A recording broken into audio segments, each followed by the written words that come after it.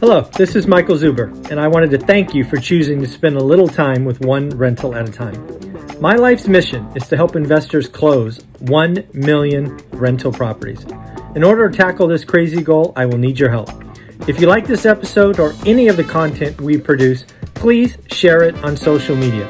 If you get one of my books or perhaps one of our 500 cards, please take a selfie and tag one rental at a time.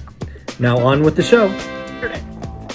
August 20th, and I hope you are having an amazing Saturday. You're going to have an amazing weekend.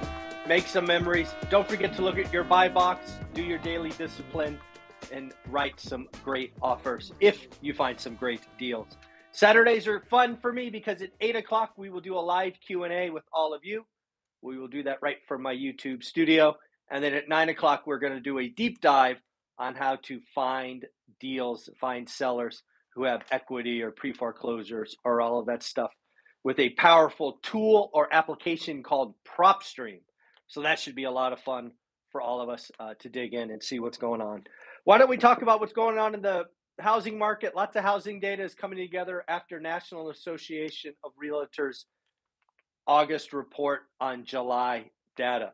First and foremost, looks like San Diego, California actually crashed harder or faster than even Las Vegas. Las Vegas, if you remember, we talked to Brian Lebo. Transactions crashed 38.5% in 1 month. Well, folks, San Diego said, we will one up that. San Diego transactions went down 41%. 41%. That's pretty bad for 1 month. So again, we're going to be watching these transactions. Housing is clearly slowing down. The transaction crash we have been talking about is here. Very few people can argue it, although some people try. Again, it is not yet nationwide. I know there's some very hot markets out there, but without question, we've already gone from 6.9 million to 4.8. So we're down almost 2 million transactions already, and I think it gets worse from here. Next up, I didn't write it down here, but it looks like Craigslist is trying to sell their San Francisco office tower. You and I have talked about San Francisco a couple of times.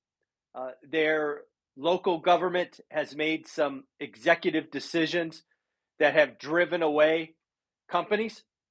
Craigslist office building is now 78% vacant, and they just lowered the asking price 40%. 40%. Folks, there are office buildings that are going to go back to the bank. You can't have office buildings 32% occupied with debt that don't go back to the bank. There are loan covenants out of whack right now. There will be foreclosures. The local governments made decisions the last couple of years, and companies said, no, thank you. We will go somewhere else. I don't know why people are surprised by this. You kind of got what you wanted. Congratulations. You didn't want tech in San Francisco, so they left. Now you are where you are, San Francisco. Next up, let's talk about builder gross margin. There's a lot of channels on YouTube talking about builders, trying to make you feel like builders are going to go out of business. Oh my God, builder discounts, builder incentives, builder this, builder that. Did you know, as of Q2, the public builders, right, the ones that you and I can go look at their earnings reports, public builders' gross margin was a record 28.1%. So simple math. If the house was selling for $400,000, more than $100,000 of that house was profit. So I ask you, if a builder on a $400,000 house has to give away 15%, do they go bankrupt? The simple answer is, of course not. Of course not. Instead of making 28.1% record profits, they'll make 11 or 12%. Folks, builders are just like Walmart and Target. What did Walmart and Target do? Well, their purchasing department double and triple ordered stuff. That stuff was stuck on cargo ships for a long time. It eventually gets unpacked at the same time, and now they have too much stuff. So Walmart and Target discount aggressively. Builders are doing the same thing. What happens next? Well, what did Walmart and Target do? They canceled orders. They slowed down. They're burning off inventory. Builders will do the same thing. Builders, again, had record profits at the end of Q2, 28.1%. They are discounting left and right, incentives, rate buy downs, because they have margin to play with. They are trying to build their cash coffers so they can go forward. Remember, folks, builders did this in 2018. They essentially stopped building for 2 years.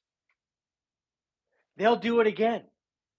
This is just the business cycle. Everybody talking about record single family home inventory and all of that. It is going to be drawn out and delayed. They're going to cancel options on land. It's not going to be that big a deal. Builders will survive just fine. John Burns put out some data again. John Burns Real Estate Consulting is a great follow on Twitter. John Burns just put out some numbers. 73% of all residential mortgages are below 4%, basically saying that is a great reason not to move. Folks, when I say the Fed broke housing, I should clean that up a little bit. I've seen some comments, so let me clean it up. When I say the Fed broke housing, I am not talking about what has just happened. The fact that they raised the Fed funds rate 75 twice and mortgage rates went to 6% for a minute, that is not what I mean by the Fed broke housing. I mean the Fed broke housing 2.5 years ago. When the Fed started buying mortgage-backed securities, when the Fed drove 30-year loans to under 3%, and they kept them there, that is when the Fed broke housing. We are just now feeling the ramifications of the Fed broke housing. The Fed has disrupted the normal order of home buying. First-time home buyer, move-up buyer, luxury or retirement. That is all out of whack. We have all of these first-time home buyers with, 73% of them below 4%. They're not going to move. It's going to take multiple life events for people to move up. So I want to be clear. When I say the Fed broke housing, it's not about what they're doing today. It's what they did 2 or 3 years ago. That's when they broke it. You and I are just feeling it right now. And then lastly, the housing crash is faster than 08. There's a lot of people that want to compare this to 08 to today.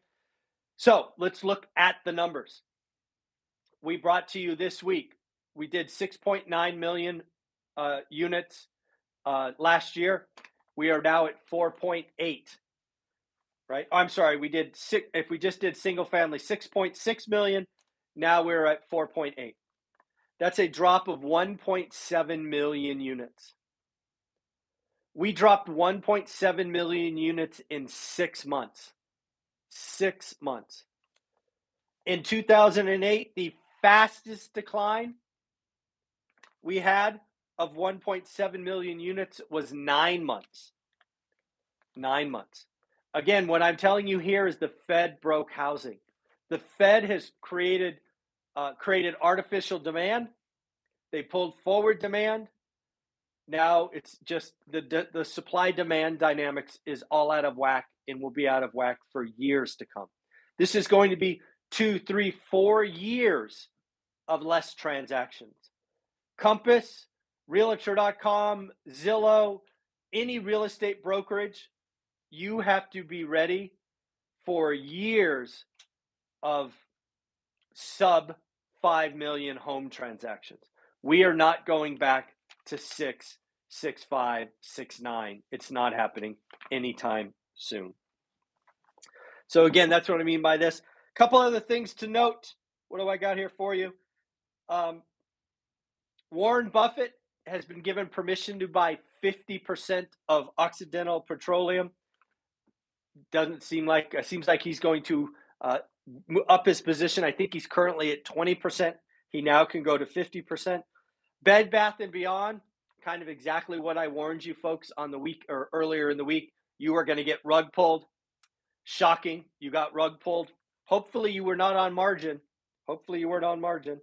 Second largest movie theater is on the death's door, meaning bankruptcy.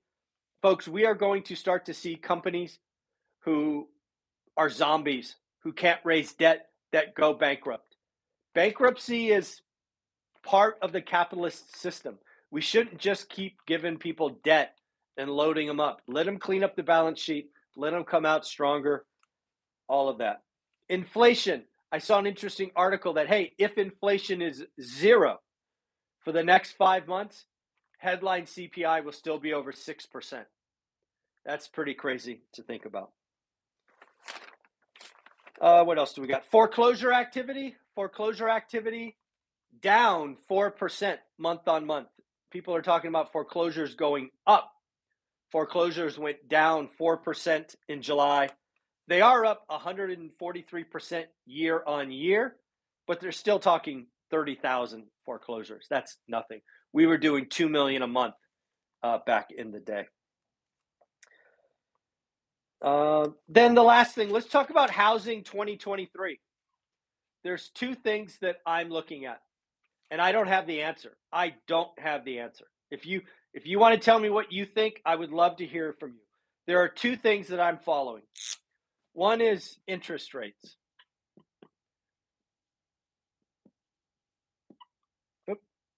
That's what you do this live. 8, 6, or 4. So the first thing when I think about real estate 2023 that I don't know the answer to is, where is the 30-year rate going to be? Because as I sit here today at the end of August, it could be at 6%, could be at 4%, could be at 8%. I think there are different outcomes. I think if for some reason the economy goes into a recession, the Fed has to pivot, and we get mortgage rates at 4%, I think the market does okay. I think if interest rates stay at 6%, which is rough and tough where we are today, I think the market it's just blah, it's slow, it's broken, right? It's kind of clunky. If rates go to 8%, transactions could get whacked in half again.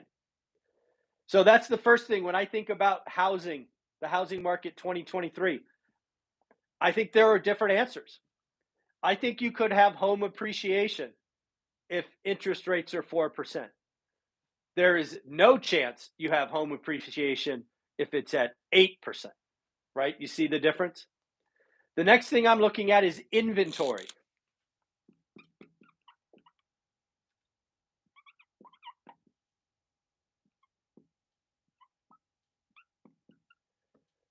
Right? So inventory. Do we ever get back to more than 2 million? 2 million, it was kind of 2018, 2019 levels. Today we're about 1.3. Do we get back to 2 million? Do we stay at 1.3? Or do we fall?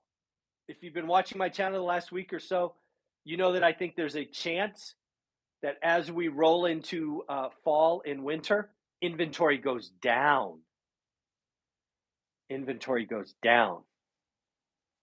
What will that do to housing? So again, there's a lot of things going on in the market. I don't know what's going to happen in 2023. I do know that just given the year-on-year numbers that we just finished, I think 10.2, we will still be positive for the year as we finish up, but I do not know what happens next year. I'm looking at rates and inventory. It's kind of wild out there. So again, folks, remember, these are all national numbers. They should mean nothing to you. You should have a buy box. You should look at your buy box every day. That's what's important. That's what I'm doing. That's what you should be doing. Take care of yourself. Remember, we'll do a live Q&A here at 8 a.m. Pacific. I hope to see you there. Your questions, my answers. Let's have some fun. Have a wonderful weekend. This is Michael Zuber, One Rental at a Time. Don't forget the amazing book. Leave me a 5-star review on Amazon. That would be great. Thank you very much. Bye-bye.